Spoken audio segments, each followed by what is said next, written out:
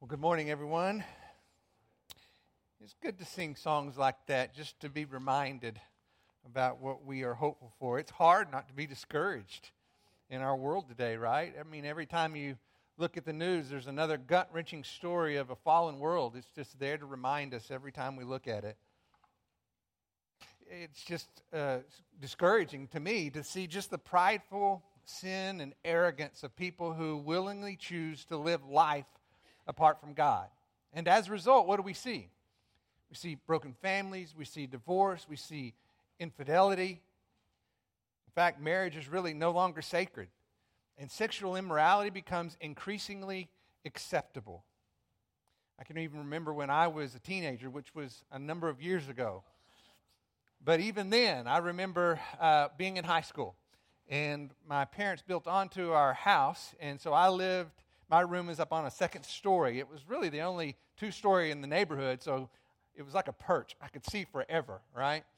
Including my neighbor's backyard and their pool in my neighbor's backyard. I remember one time seeing families from our neighborhood having a get-together, but later that evening, I saw the father of one family being very affectionate with the mom of another family. What I was seeing was an affair take place right before my eyes. That's the world we live in. Marriage is no longer sacred, and neither is life. I mean, how else can you describe or defend or explain somebody driving a vehicle into a crowd of innocent people? Life is no longer sacred. Killing the innocent is an all-time low of depravity. Dysfunctional families, sexual infidelity, killing of the innocent. Not only do those describe our modern day world, they are also a fitting introduction for our next series. Those are really the highlights of the life of David, the headlines of his story. A man after God's own heart. Dysfunctional family. Sexual infidelity, killing of an innocent man. How in the world do we see redemption in a story like that? How can God use a man so flawed in such significant ways? Well, maybe, just maybe, if there's hope for someone like David, there's hope for this world. Maybe. Just maybe, if God can do a work of redemption in his broken life, he could do the same for you and I. What is true of David is also true of us. And we need to understand, what is it that makes David a man after God's own heart? Because clearly it's not because David lived a perfect life, which I don't know about you, but I hear that and it's somewhat of a relief, right? There's some appreciation for the fact that he was flawed and so am I. So if God can do redemptive work in his life, maybe he can do the same in my life and yours as well. There's something about David's heart that God wants us to see. There's something about David's heart that is intended to give us hope. That's why it's here. And that's why it's told with such honesty. So I'd like for us to pray together that as we begin this series looking at the life of David, that God might show us what it is that he saw in the heart of David, and that he would help us grow and learn to become that kind of man or that kind of woman, someone who has a heart for God. Let's pray together. Father, as we come to you this morning, we recognize that we live in a fallen world. But that's been the case since the garden. And over time, we see all different forms of depravity, but really, there's the same curse of sin that underlies it all. And there's only one answer to its redemption. And so, Father, as you tell us the story, as you reveal your word about who David was and what you saw in him, would you enlighten our hearts to see the same? And may our hearts be stirred to grow, to desire, to become that kind of a man, that kind of a woman? What was it that was important about David that we need to see for ourselves? Would you make that clear and help us as we walk through your word together? We pray this in your name. Amen. If you want to, you can go ahead and turn to 1 Samuel chapter 16. And as you're doing that, I feel like it's important anytime we begin a new series like this to put it into context.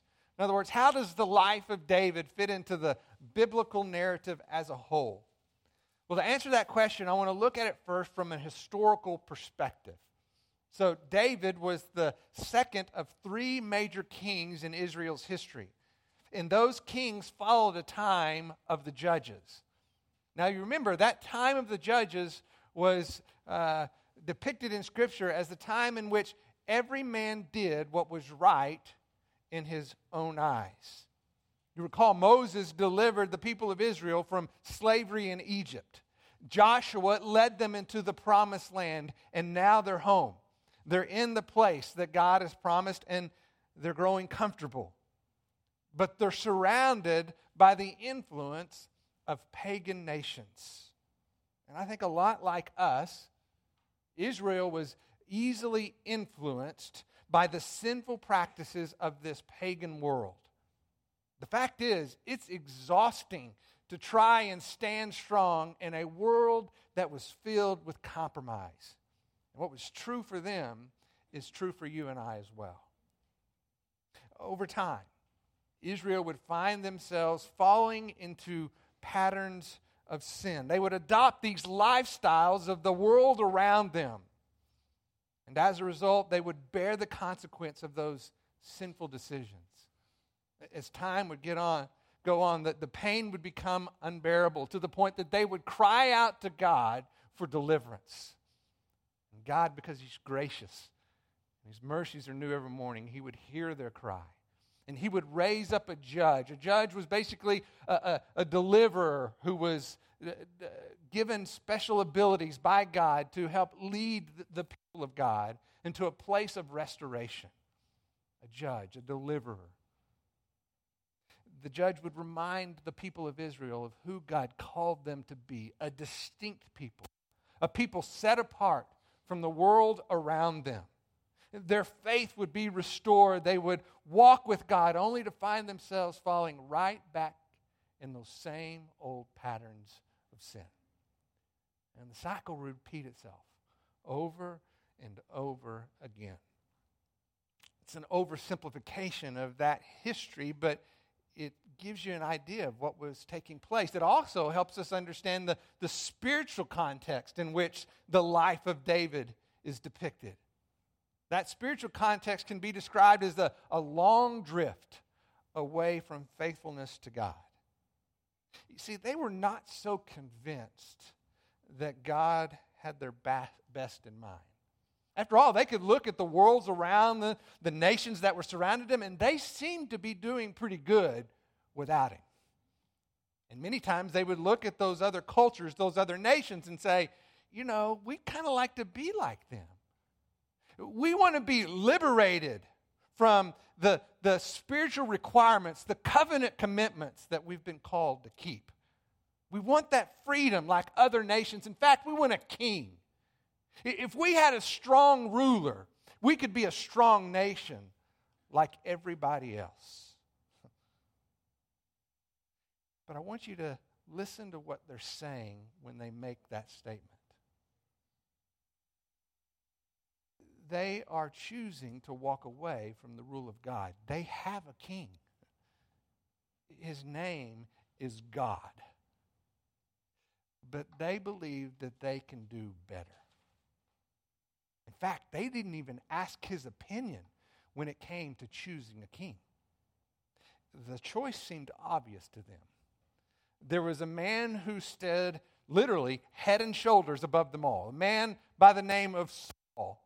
When I think about Saul in my little simplistic mind, I think Gaston from Beauty and the Beast. That's just the image that comes to my mind, okay?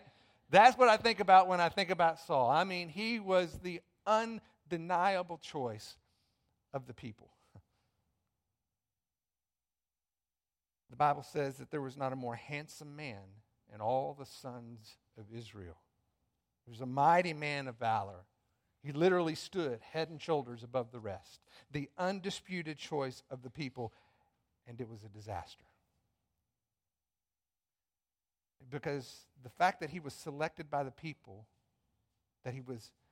that selection was based on his image, guess what? He now ruled to protect that image, along with the desire to please the people. They got exactly what they asked for. He ruled to protect his image. He ruled with an unending desire to please people. Saul was a gifted man. The problem is he relied on those gifts apart from God, and eventually they ran out, and he had nothing left. You see, just like we would, Saul broke under the pressure of trying to make everyone happy. He broke under the pressure of trying to please people instead of living in a way that would honor God. You see, he rejected the Lord's guidance, and the Lord rejected his leadership. We know that if you want to, you can look at it in verse 26 of chapter 15. Chapter 15, verse 26 says, "But Samuel said to Saul, I will not return with you, for you have rejected the word of the Lord, and the Lord has rejected you from being king over Israel." It's important to understand that Saul had every chance to succeed. God gave him the privilege to be in rule over his people. God empowered Saul with the Spirit of the Lord.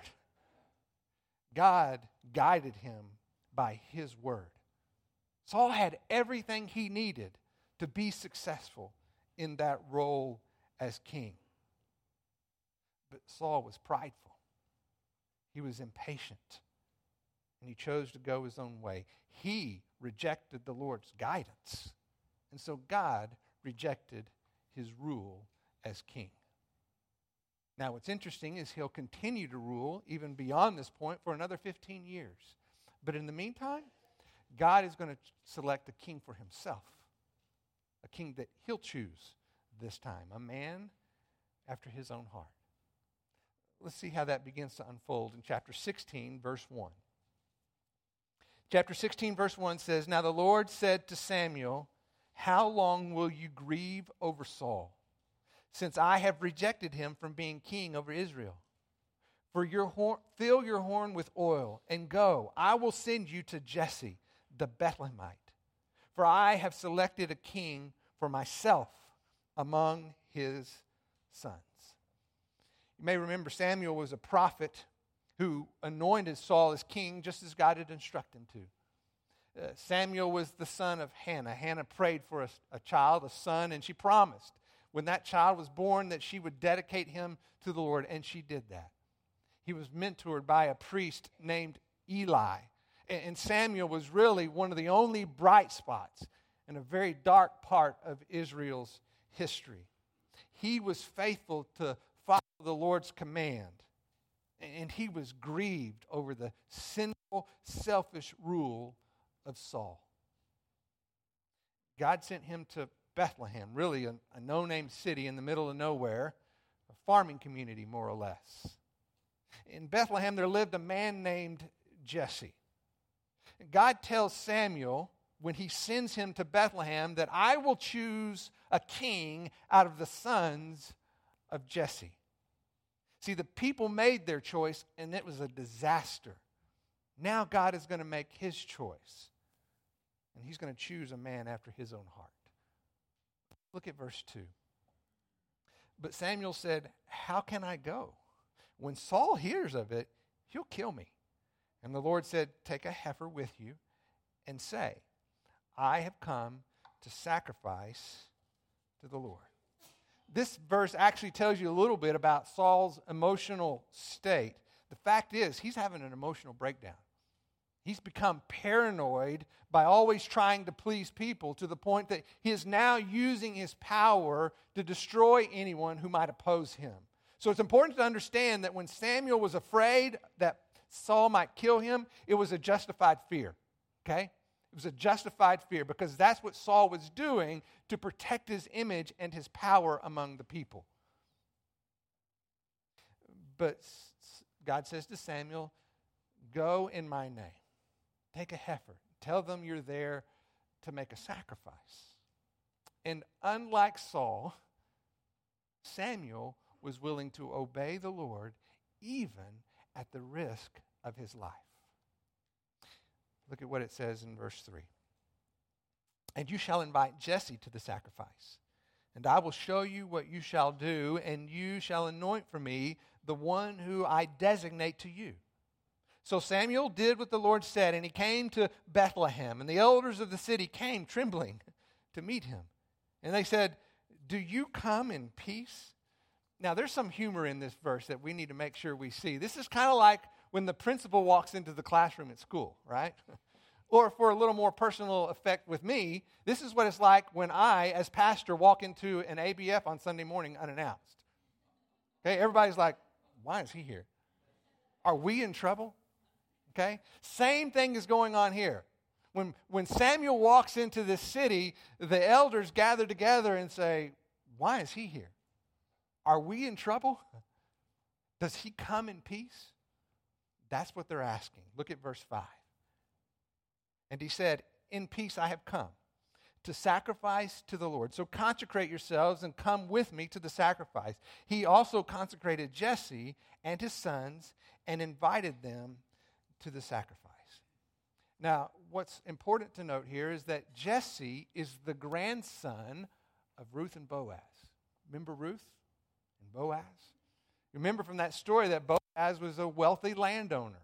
Very likely, Jesse has inherited some of that wealth because he's notable in this community. Even though it's a small town, it's very likely that Jesse was a well-known man and had a family to speak of. So he comes to this meeting just as Samuel had requested with all of his sons. Look at what happens in verse 6. And then it came about when they entered that he looked at Eliab and thought, surely the Lord's anointed is before him. But the Lord said to Samuel, do not look at his outward appearance or at the height of his stature, because I have rejected him. For God sees not as man sees, for man looks at the outward appearance, but the Lord looks at the heart.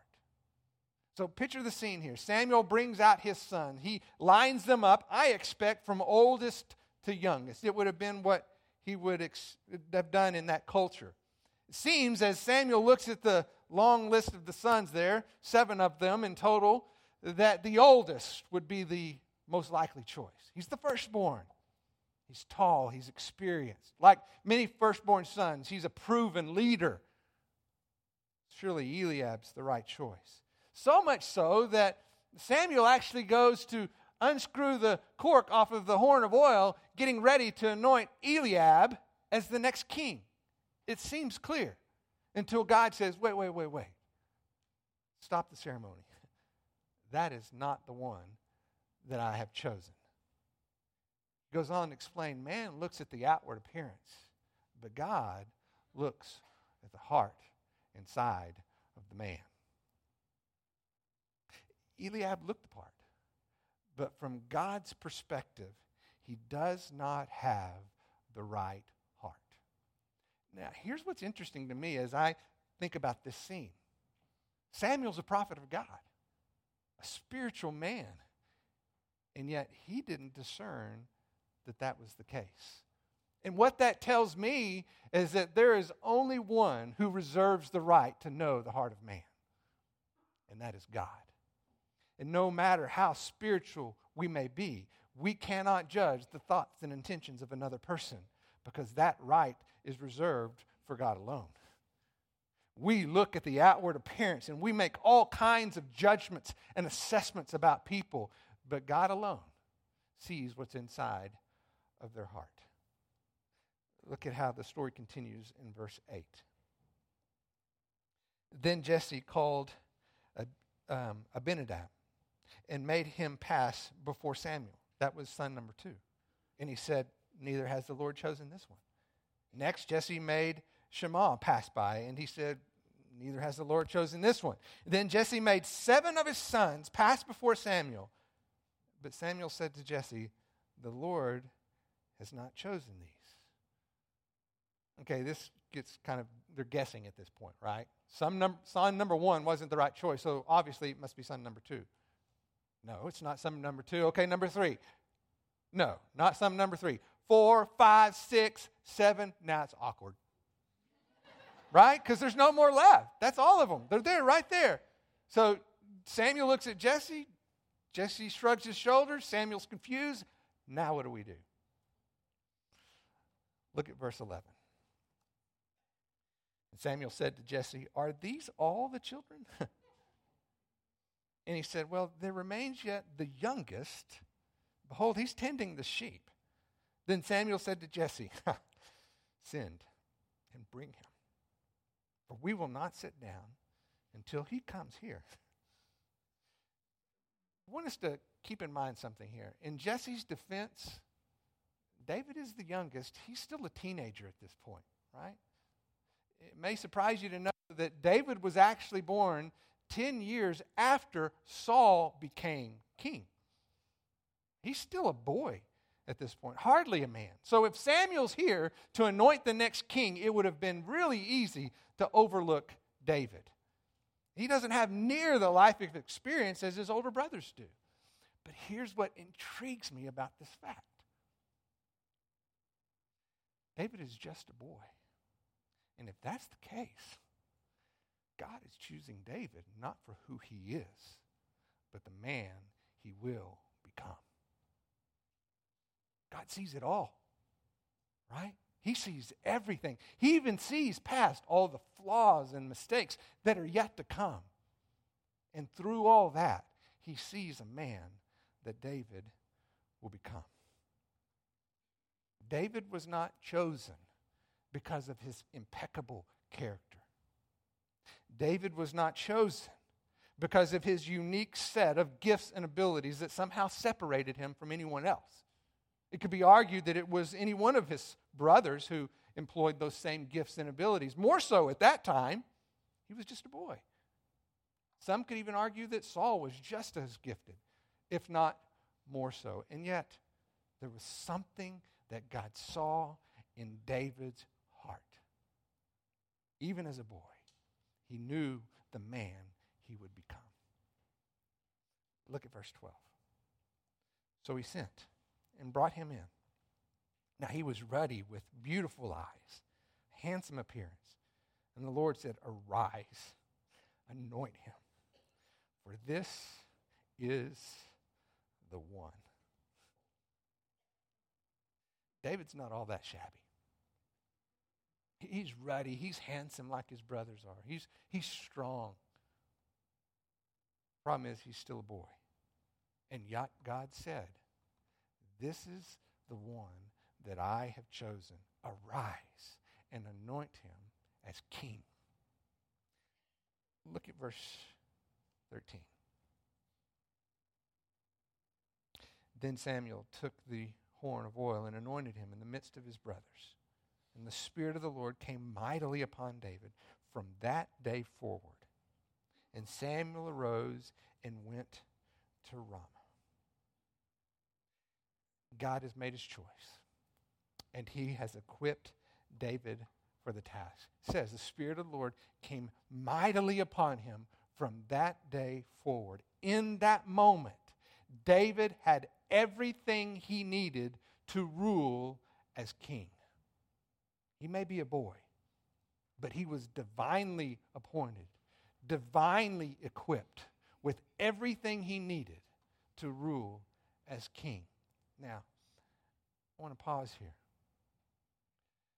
Because if you have put your faith in Jesus Christ, you need to understand that the very same thing is true for you. In the moment that you believed, you were anointed with the Spirit of the Lord. And in that moment, you had everything you needed to fulfill all that God has called you to do. His presence has come upon your life. He has equipped you for what he has called you to do. Whether you're a young boy or a young girl, whether it's early in life or late in life, whether a parent or a pastor, a CEO or a teacher. In that moment you believed, you had everything you need. I want to give you a passage of Scripture, Ephesians chapter 1, verse 13. Probably my favorite chapter in all of Scripture.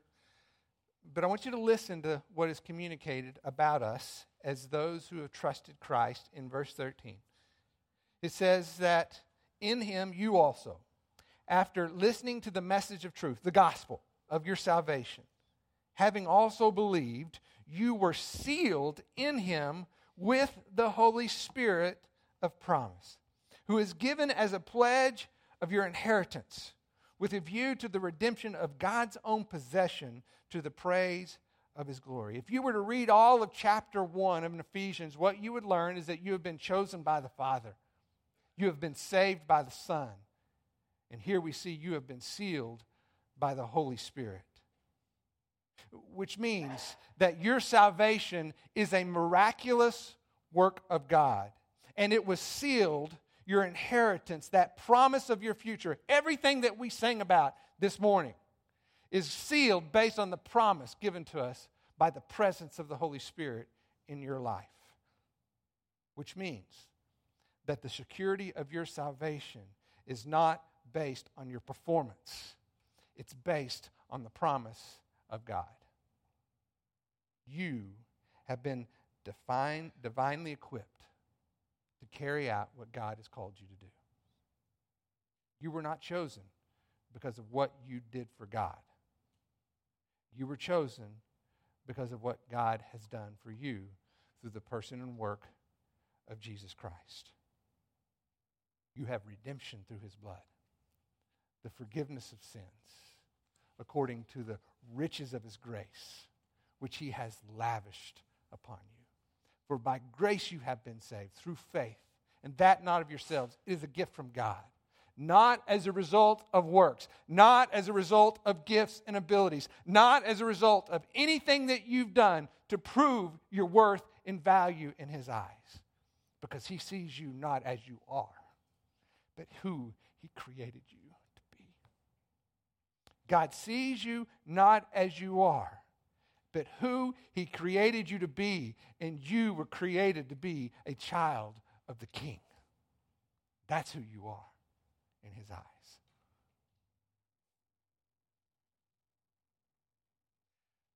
From God's perspective, the most important thing about you is what he sees in your heart. Are you teachable? Or are you ruled by pride? You see, that's the difference between the life of Saul and the life of David. God opposes the proud. He rejected Saul because of his pride, his unwillingness to follow the word of the Lord. He was gracious to David because he was humble and his heart was teachable. So as we finish up, I want to point out three things that I think are really significant when you start to look at the life of Saul compared to the life of David. A man whom God rejected and a man whom God chose. A man whose heart was cold and indifferent, and a man whose heart was a heart for God. And so and what I hope is as we go through this series together, you're going to see details of these realities unfold over and over again. So let's begin that process this morning. Number one, I'd encourage you to write these down. Okay? Number one, Saul ruled in his strengths and abilities. David learned to put his trust in the Lord. Saul ruled by his strengths and his abilities. David learned to put his trust in the Lord. And I want you to know I've chosen my words very carefully. I said David learned. David was not a perfect man, but David had a teachable heart. And over time, he learned what it meant to put his trust in the Lord when he tried to do things on his own.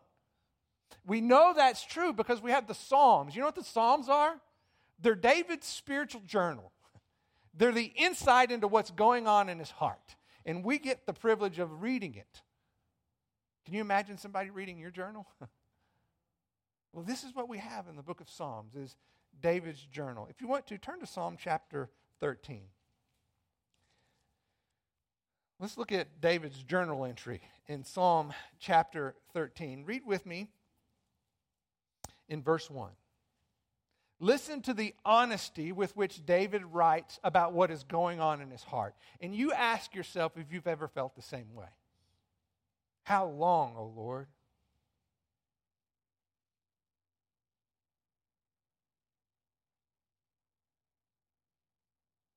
Will you forget me forever? How long? How long are you going to hide your face from me? How long? How long shall I take counsel in my soul, having sorrow in my heart all the day long? How long do I follow you while my enemies seem to triumph? How long?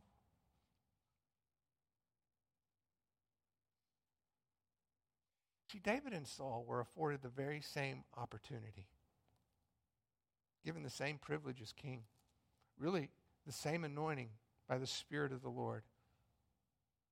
Think about that. The Spirit of God was on both of these men. The difference was times of difficulty.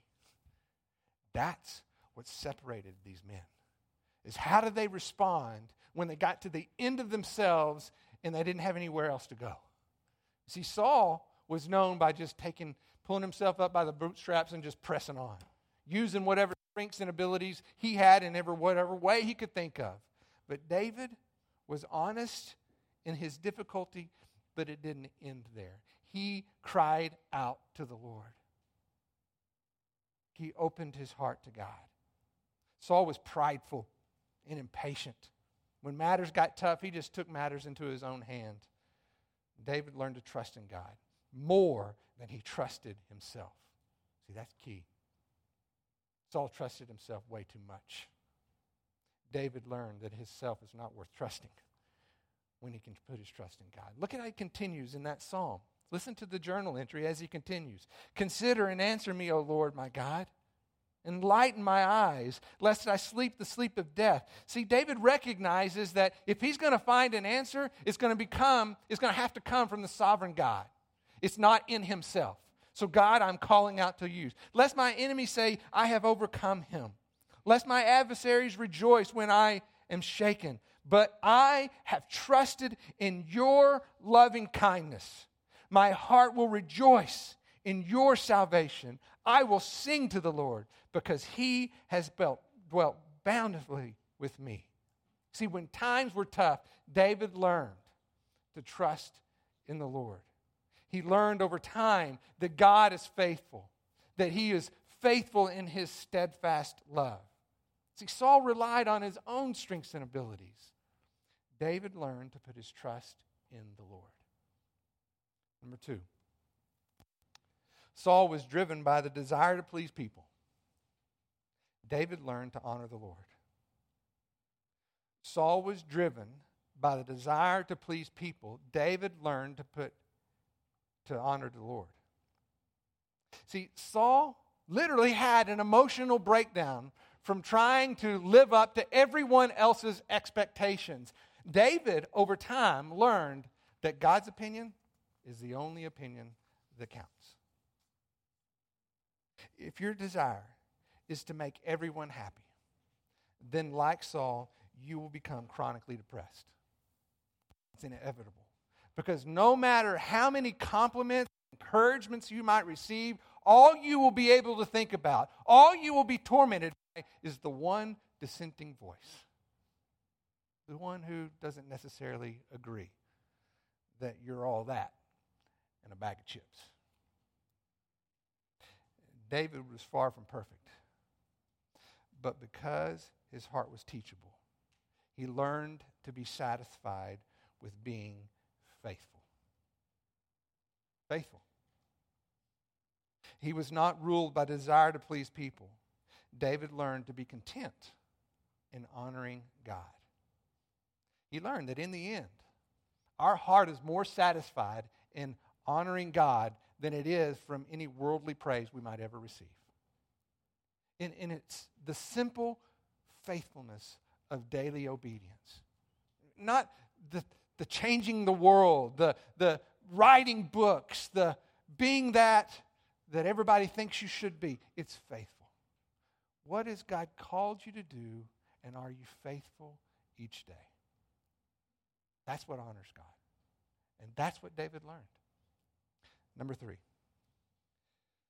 Saul rationalized his sinful choices. David learned to repent. Saul rationalized his sinful choices, and David learned to repent. You see, Saul was quick to blame others for his mistakes. It was always someone else's fault. He rationalized his sin. Why? Because he had an image to protect. He had to blame it on someone else, because if he took the guilt of it, then he wouldn't the perfect man that he's presenting himself to be. Because he got to please everyone. David, on the other hand, understood the gut-wrenching reality of hiding your sin. Let me give you an example. Turn to his journal, chapter 32. Psalm chapter 32. And I want you to look at verse 3 with me. Psalm 32, verse 3.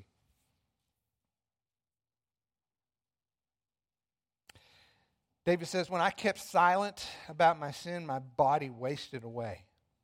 Through my groaning all day long, for day and night, God's hand was heavy upon me, and my strength was drained away as with a fever in the heat of summer.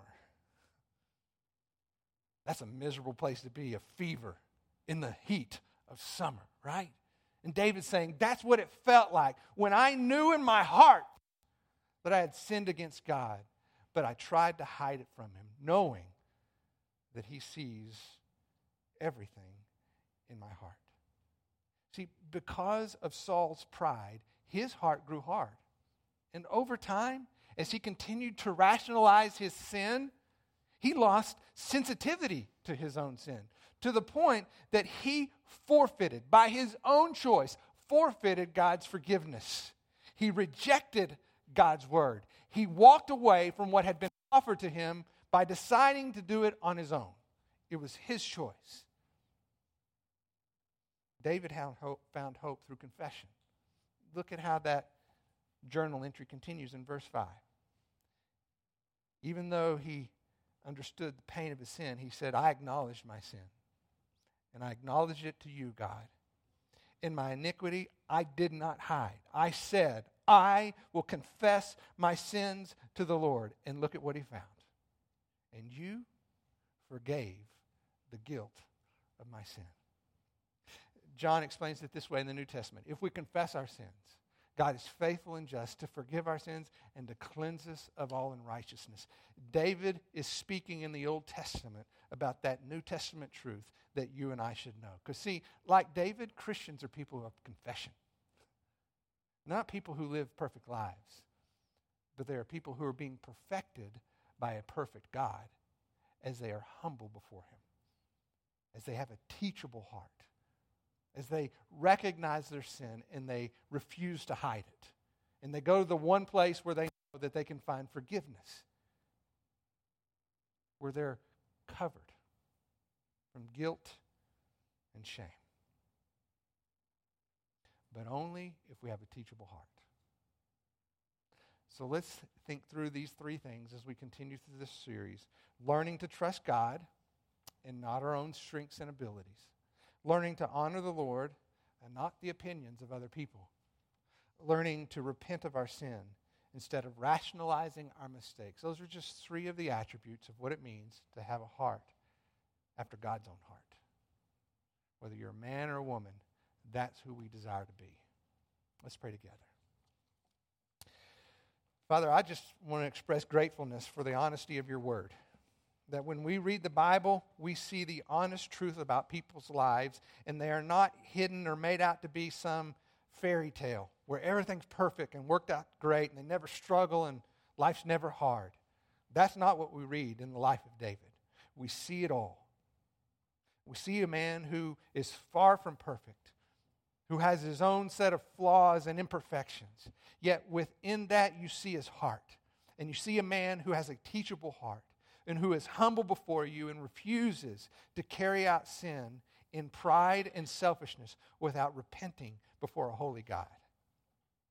And so, Father, I pray that as we look at his life and we understand his heart, that we would desire to have that same heart. Not perfect lives. That we'd be people of confession. People who are honest and humble. Who don't seek to look good in the eyes of men, but instead seek to honor God, to honor you. And that we find in you what our heart longs for most. That in the moment that we put our faith in you, we were anointed by the presence of your Spirit. And in that moment, we had everything we needed to fulfill all that you've called us to do. As a parent, as a pastor, as a teacher, whatever it is. And all that you ask of us is that we have a humble heart and seek to live faithfully in obedience to you. May that describe who we are. We pray this in your name. Amen.